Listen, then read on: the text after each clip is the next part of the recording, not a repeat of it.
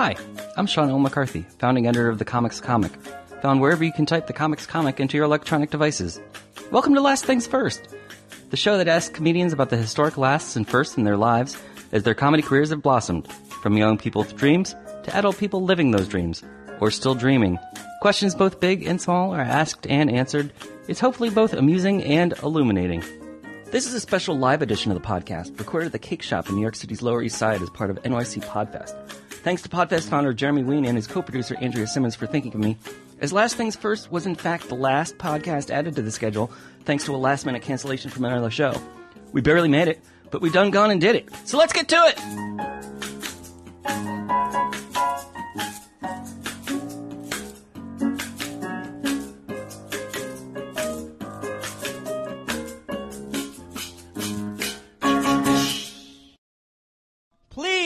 Welcome to the NYC Podfest stage. The Comics Comic presents Last Things First.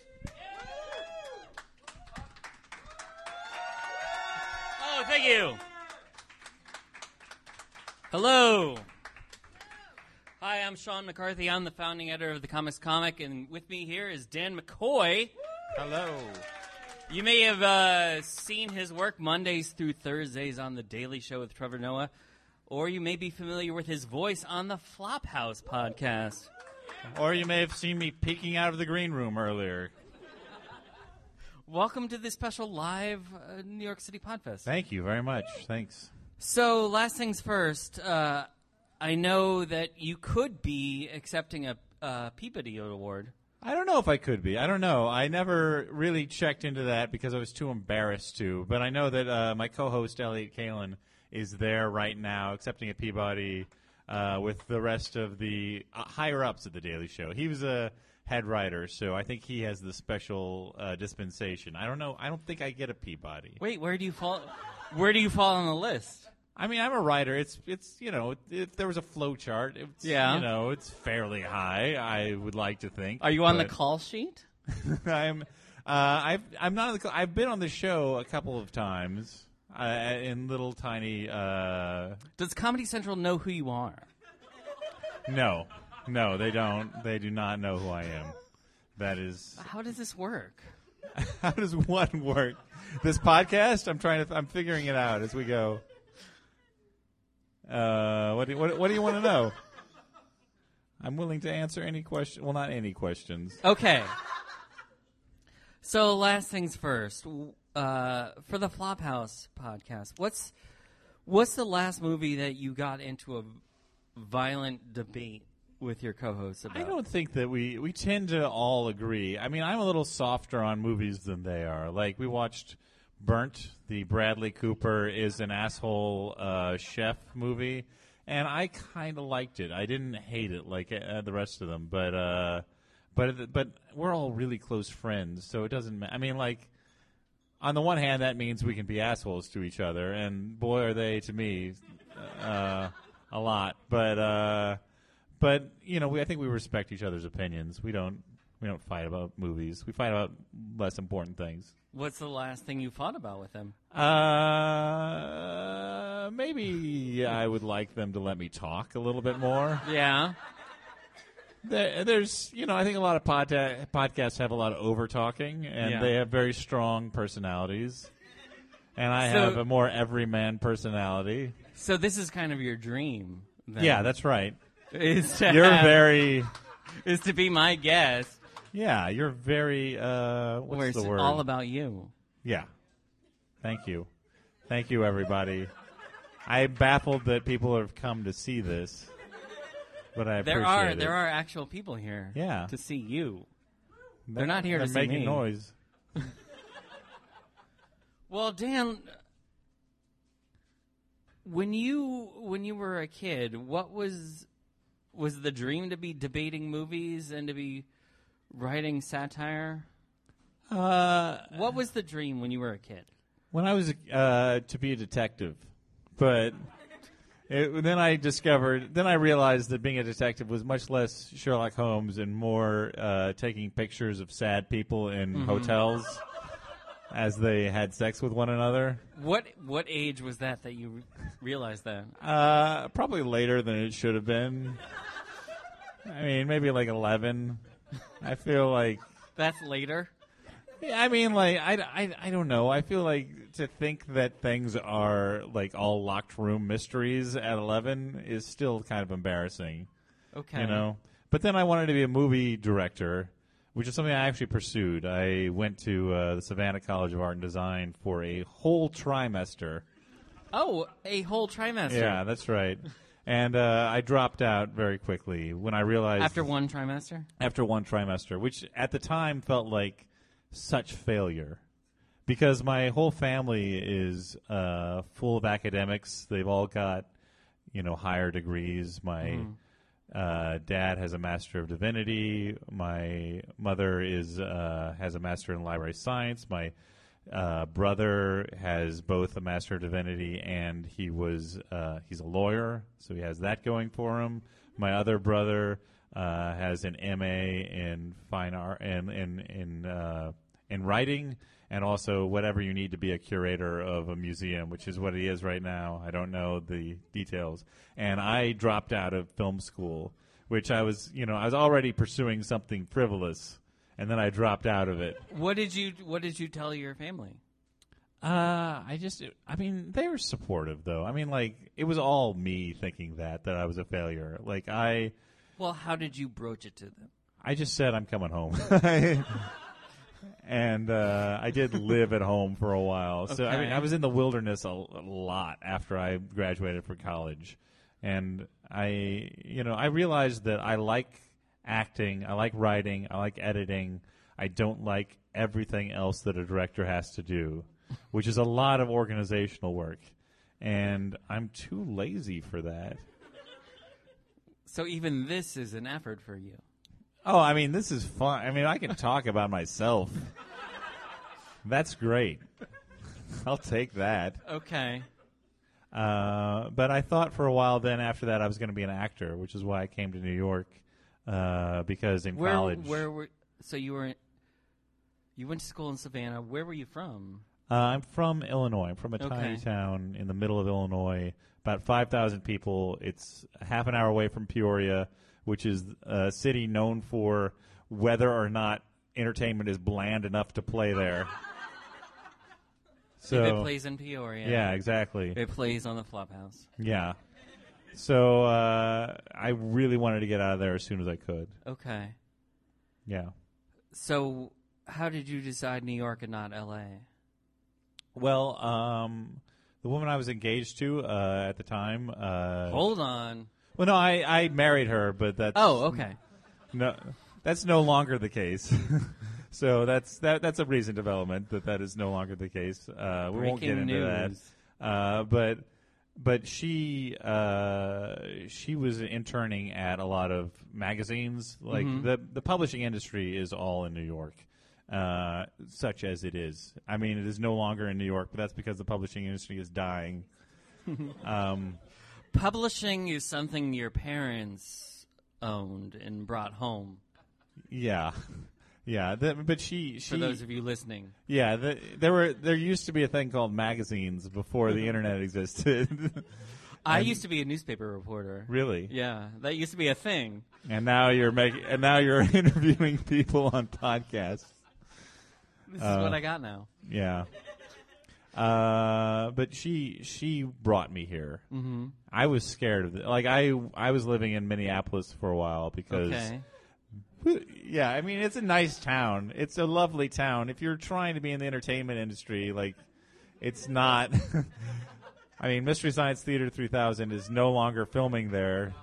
So that was the one television show you could get in. Garrison Keillor? I had a friend who contributed material there, and I was doing whatever I could, and I put in a few, whatever, the Cowboys, Dusty, whatever, and Lonesome George, and whatever it is. I wrote a Guy Noir, Yeah. I wrote do you a want to try to Guy do you Noir. want to try to write some spec now for Garrison? I think he's still looking for talent.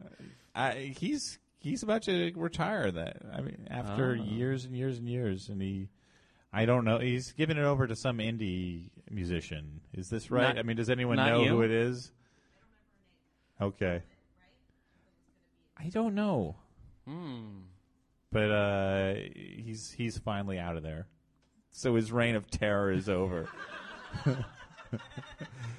He's been ruling NPR with an iron fist, or Minnesota Public Radio. Sorry, they're not all the same thing. What did you think of him in that kind of comedy when you were? I actually grew up with it. I make fun of it now, but I think it used to be better. I think that people who make fun of Garrison Keillor forget that he was really good for a lot of years before he sort of, slid off into what he is now.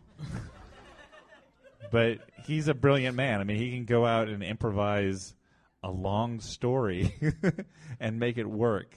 Right. And that's amazing to me. So when you moved to New York, you were looking to be an actor. Yeah. And How did that go?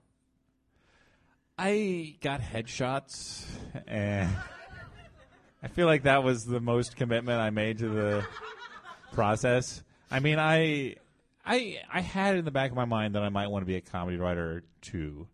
So I sort of drifted towards comedy. Like I went to the UCB and did the whole thing there. And I met with I met with the son of a friend of my sister-in-law's from church, who. Wait a second. Yeah.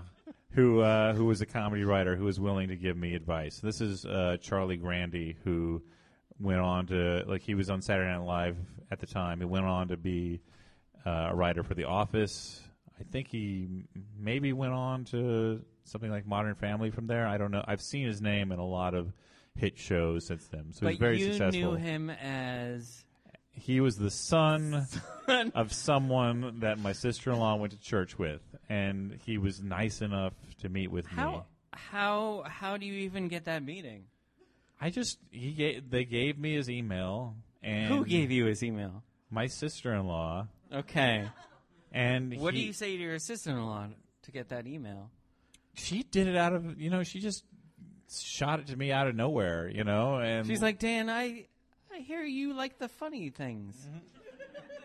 Well, she Here's knew a that funny person. I had written comedy in college. I had a couple of radio shows. One of them actually was my friend Stefan's radio show, which was a shameless ripoff, actually, of Prairie Home Companion. Now it all comes home. Called the International House of Radio, where Stefan emulated Garrison Keillor right down to singing a lot of songs, even though maybe he shouldn't have. Mm-hmm. And I had my own. I had a sketch comedy show that I did for the radio. I had an improv group called Stop Laughing that I started myself, and so she knew that I was interested in this, and she just shot me off this thing. And I met with Charlie Grandy in a Starbucks, and he gave me the single most important piece of advice I've gotten in comedy, which is don't be a dick. Because there are a lot of talented people out there, and a lot of them are difficult to work with. Okay. And if you want to be successful, just don't be a dick. I feel like you should embroider that on a pillow if you want to be a comedy writer. So you come out of that meeting with Charlie Grandy. Yeah. Knowing don't be a dick. Mm-hmm. Did he give you anything else? He was the one who directed me over to the UCB. I would have known that, I think, if I stuck around New York anyway. I mean, it's hard to not be connected in some way with that theater. What year was this? This was, I moved here, as with many people, I have to, put it in context with September 11th. That's how I remember. And I moved to the city after that. So you have an alibi. Yeah, I was. Okay. Yes, I do. It was 2002. Okay. And so the UCB was still in its old space that was about the size of the room that we're in right now. Right. Before it moved to its new space, which is marginally better beneath a supermarket, beneath a Gristedes, with obstructed views because there are huge pillars everywhere holding up that Gristedes. But even then, it was like, even then, the UCB was kind of too big for me. Like, I went through the whole program there, and I realized that the only way to get anywhere was to constantly be hanging around with people who did shows there and always be available and always do. Like, it was such a networking place, and there were so many people there that I loved it. But the fact that I had to do that and the fact that I had to continually pay $300 to take another class meant that I was looking for something different that I could get in on the ground floor of, which is kind of why I started podcasting. Because at the time, the Flophouse is 8 years old now, and back then there were so few podcasts that it was a way that I could actually get heard. Whereas now every comedian has a podcast. Right. I think this is even a podcast. I think it meets the RDA of the Federal Food and Drug Administration. Recommendations for a podcast. Yeah. So, the UCB networking situation. You went through the sketch or the improv? I went through the improv side of things. Okay. Which you would not know now, seeing me perform. The Daily Show writers have a monthly show where we do improv there, and Jubin Parang, who's now the head writer of The Daily Show, who has been on the Flophouse a few times, so you hear some scattered applause for him. He, that's right. He also played Tanzer Silverview in our popular Adventure Zone crossover. But he's a great guy. He sort of runs the improv show over there, and every time he does a little disclaimer ahead of time saying, look, our job is to write news satire. We are not necessarily improvisers. So just keep that in mind as you watch the show. And do the audiences keep that in mind? I would say that those shows are an entertaining clusterfuck. We always bring in a couple of ringers, a couple of people who are like real, like who aren't on the show. Like who? Who's a ringer? There's a guy called Michael Caine, who's no relation. It's with a K and a Y. But he is a UCB guy. Michael Caine? Yeah. He's not really Michael Caine. He's a different man. That's the only impression I do, so I have to break it out. That's rather convenient. I really backed into that. I did not plan it. It was not showing off. And yet? Yeah. But who else? Who else no, he's another ringer. He's the main one. We've got a couple people on staff who are like Chicago-style improvisers from way back. There's a guy called Ted Trimper who is amazing, and he, people who have done this for years. And then there's people who just do it because they're on the show. And so that kind of combination makes it interesting because you got people who know what they're doing to the nth degree, and you've got people who have no clue sharing a stage. And it's kind of fun to see the people who know what they're doing coming out and rescuing the other people on a regular basis. And you felt like you were one of those people who needed rescuing. I'm middling. I went through the whole, I went through the whole thing, and I got like a call back to be on a house team once at the UCB, but that was a decade ago almost at this point, And I haven't done improv in between because I got sick of trying to convince my friends to come see improv shows. Like, we would do improv shows in a space that was a yoga studio during the day, and we would put up risers just to be a stage at night, and, there'd be 5 people in the improv troupe, and there'd be 3 people in the audience. What did you tell people to get them to show up? I think you just say that you have a show, and there's if you invite 50 friends, there's one of them that's nice. You know?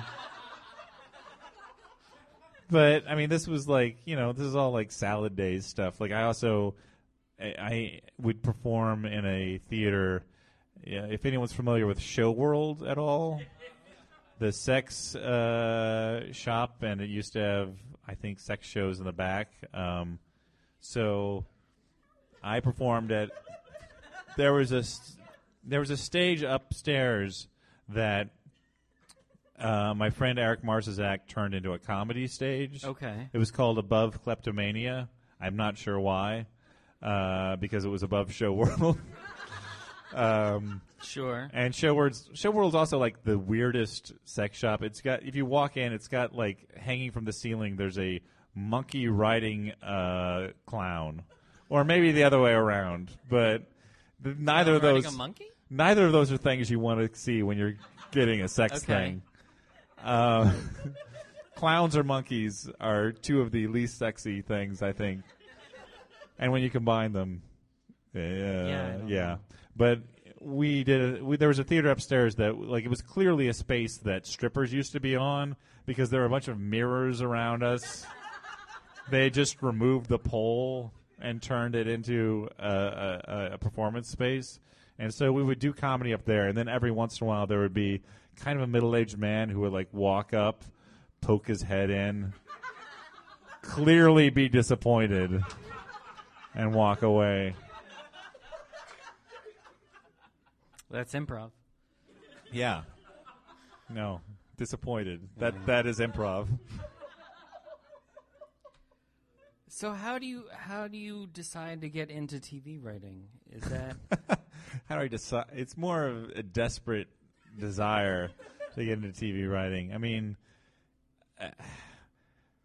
there's a creative side to it, of course, and I've always been driven to write comedy, but at the same time, there's a very mercenary side to it where I just what is the way to make money doing this? And there's one kind of big way, and it's television. Yeah. Oh, right, television and commercials. I just needed money. I have a lot of avarice in my soul. Mm-hmm. When I was a kid, I had 3 heroes. One was Sherlock Holmes, as was mentioned before. Right, the detective. One was Robin Hood, and one was Scrooge McDuck.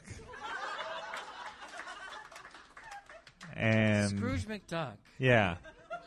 Just to what have. What about Scrooge McDuck held an appeal for you? I mean, and what does it say about this presidential election that Scrooge McDuck is one of your heroes?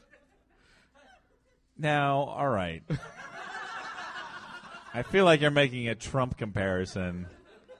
And Scrooge McDuck. I was going for Bernie Sanders, but Scrooge McDuck has this heart of gold beneath it all. Everything is gold. Scrooge McDuck and I have a lot in common. The avarice, the desire to have a bin full of money that you can swim through, but also just the irascibility, the outward coldness and negativity, holding a heart of gold beneath everything.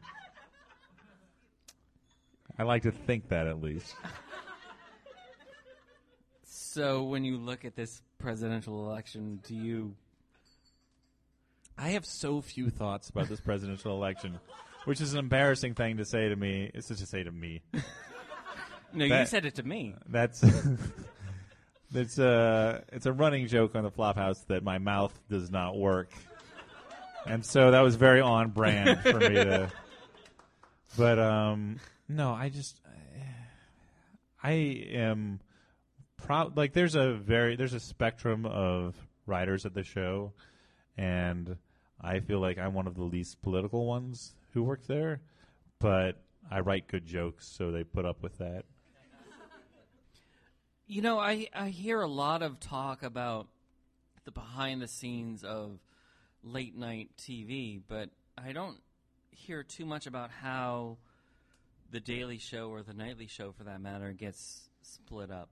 because there's not like a monologue team and a sketch team. Right. How did the duties get delegated? I mean, the writers write pretty much everything except for when you see a field piece, which is when the correspondents actually go somewhere out in the world. That's largely written by the field producer and the correspondents themselves. They will occasionally, if they get stuck on something, call a meeting with two of the writers to just sort of brainstorm ideas. But that's pretty much the breakdown. If you see, everything that you see at the desk or in the studio is the writers, the staff writers, and then the other stuff is done in a different department. Okay.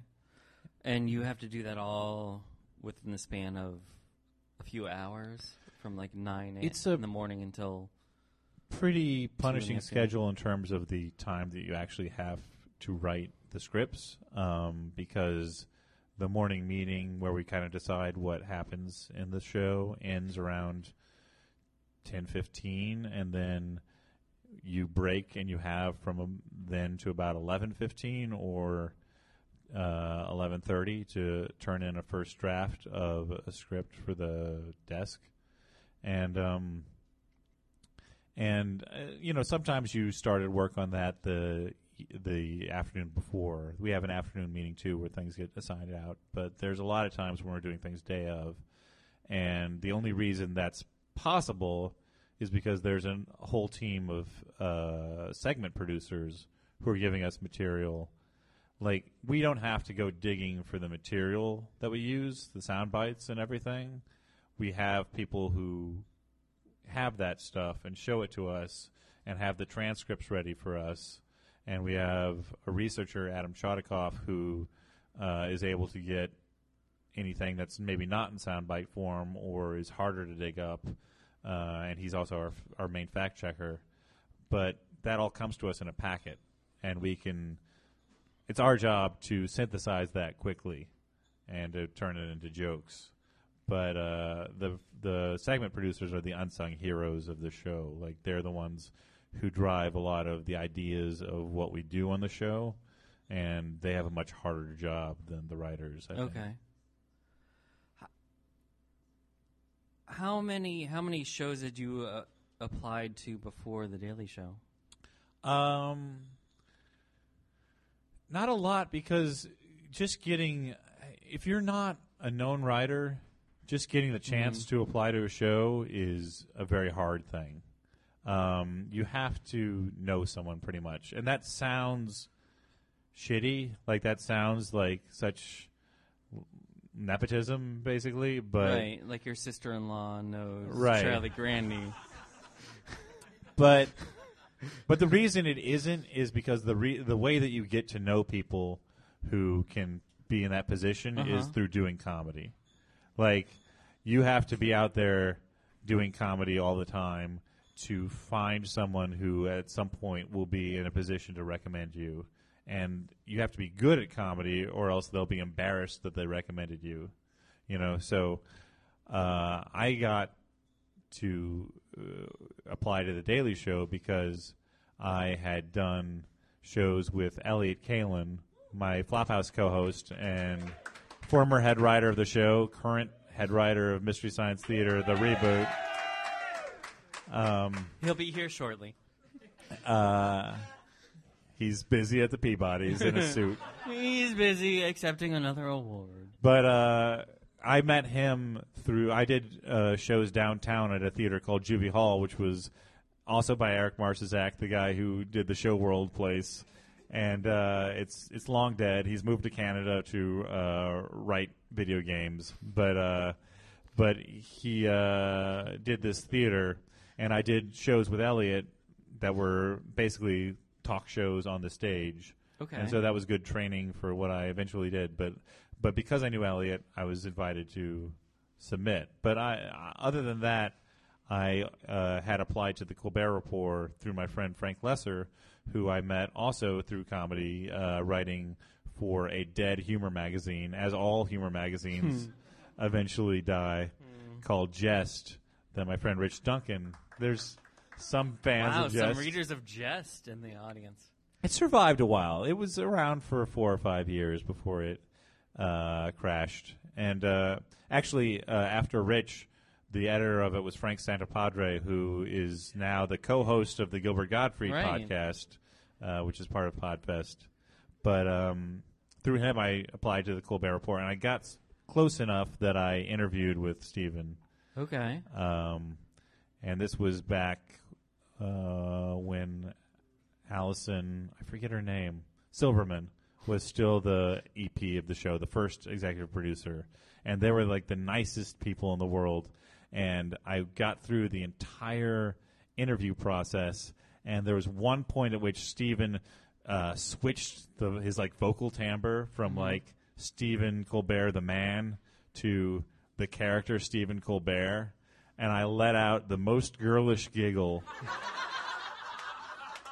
in the world. And I'm convinced to this day that that's why I didn't get the job at the Colbert Report. Your giggle has a home at the Daily Show. It just needed to find the right home. Yeah. I came in at the same time at the Daily Show as Zubin. We both applied, and he actually got the job ahead of me. But luckily, someone left the show right after that. And so they were too lazy to go through another hiring process. Really? They're just like, oh, we like this other guy, too. Let's hire him on. And, no, I think that makes sense. You know, like someone comes very close to getting hired, and they're like, hey, let's take them both, man. You've gotten to win a lot of awards via the Daily Show. Well, 2. That's a lot. That's a lot compared to humans. Yeah. Do you not compared to Elliot? What do you remember about the first award show you attended?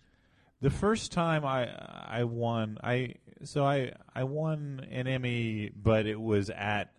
There's a weird thing that happens with the writers for late night shows. They used to always be on the main Emmy telecast, and then there was a weird internal battle with the Directors Guild, and it's not important to sort of get into the details. The creative arts. Yeah.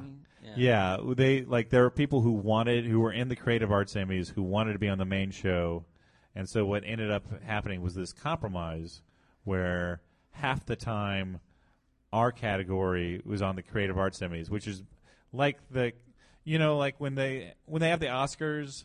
And there's always that part where it's like, we gave away these technical awards earlier, and they have, like, 2 really hot people that they're like, you nerds will like these hot people. It'll take away a little of the sting that you're not on the main show to stare at these hot hosts. And so that was the first award show I went to. And the Creative Arts Emmys are the dullest thing in the world. Because even the normal Emmys, like, everyone... You know, like people who watch them at home, you can get up and pee at any time. And you're talking, you're making fun of people's dresses. Like if you're at the normal Emmys, you just have to sit there and watch it. You have to actually watch the show. But imagine that times boring. And that's the Creative Arts Emmys. But we won. But you win. But we won, and it was like it's exciting, you know, like it was much more exciting. The second time we won was this last time it was like John's last year, and we won all of the categories we were nominated for, and it was thrilling because you get whisked backstage, and you know it's just room to room. Like it's like, here you pick up your award, here you go in and you stand in front of the press and answer a bunch of questions. I mean, you don't answer a bunch of questions. John answers questions. They don't give a shit about what you have to say. But then you go into another room where for some reason they're giving out McDonald's shakes and fries, and there's a big pile of candy that John Hodgman is putting into a bag. And then you go into another room where there's Hodgman's more. a candy freak. Yeah. Okay. Well, then we go into another room where there's more questions asked, and Hodgman sits on the edge of the stage eating his gummy worms. And then you go into the next room where they get a picture taken. Like it's you feel very important for a while. And as a writer, you don't get to have a lot of that showbiz like glamour. Right. Most of the time. Most of the time it's an office job. It really is. And so to have one like time of year, if you're lucky, if you're nominated, where you're treated like a big shot is quite something. How much I know one of the great things about the Emmys, too, for the writing staff, is that you guys all do a special video for the Emmys. Yeah, that's fun. The monkey reel, it's called. Monkey reel? Monkey reel. They show that every year with the late night writers. Like they've got so many late night writers that they have to have some funny way of cycling through everybody. And the first year that I was there, we were all Muppets. Okay. That was one. So we got Which Muppet were you? Well, no, it was not like existing Muppets. It was like the whatnots, basically. Okay. You got to choose what looked like you out of pre-made Muppet parts. And so I still have my Muppet in my office at work. But I can't remember. Is your Muppet more important than your Emmys? It's more exciting, certainly. I bring it out every once in a while to annoy people around the office. Yeah. I just poke it around the edge of the door and start singing or whatever. Okay. Well, Dan, one of the questions I ask all my guests, and I know you've already answered part of it by telling me the great advice you got from Charlie Grandy, which is don't be a dick. But is there any other lasting advice that's kind of stuck with you? Not that other people have given me. There's stuff that I've learned about doing comedy that I think are useful. I mean, there's a certain value to sticking to it. I mean, and that's sort of obvious, but I feel like there are a couple of metaphors that I think about. Like, I've been doing comedy for such a long time that it's sort of like you're at a party and people are leaving one by one because they're not getting where they want to go. So, the party gets smaller and smaller, and eventually you're sticking around and you get noticed, or you're writing things for years, and it may feel like you're just writing those things and throwing them down a well for all the good that they're doing you, but eventually that well gets filled up, and people see your work, and by that time you're good at it. I mean, there's that phrase, there's the aphorism that when the student is ready, the master will appear, and I think it's true that maybe, there are very talented people out there who aren't successful, but also sometimes you bemoan not being successful, and it's because you're not ready. And if you work long enough, you become ready, and then when the opportunity presents itself, you're in a position to pounce on it. So when somebody comes to you and they're so new in the game that they don't know what they're doing and they ask you for advice, what's the first thing you tell them? I would say get into a community of people. That was the advice with the UCB. As much as I maybe have mixed feelings about the system over there, just because now it's so overrun with people and it's based on spending so much money to be part of it. It really plugged me into like-minded people very quickly, and it got me confident with doing comedy so I could split off then and do my own stuff and meet my own people. And a rising tide, lifts all ships. And as you do comedy, you see people that you did stuff with become more and more successful. The people at Juvie Hall that I worked with, Elliot, became head writer of The Daily Show. There was a guy called Rick Younger who is a very successful comedian who's you see him on Good Morning America a lot. There's my friend Sarah Schaefer, who I wrote for her, and she had her show on MTV for a while. And you see the people that you came up with becoming successful, and if you're friends with them, they're in a position to help you. And so it's about getting out there and being with people and not being a dick while you're there with them, and doing that work. Well, Dan, thanks for not being a dick and sitting down with me. Thank you. I really appreciate this. Dan McCoy, everybody. Thanks, everyone.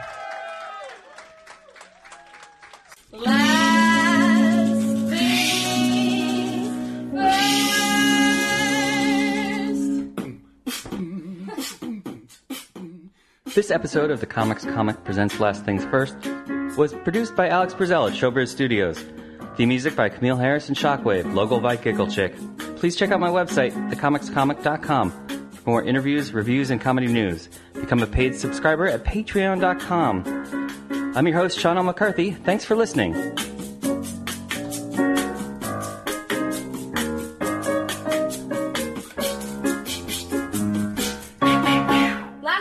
Last things first.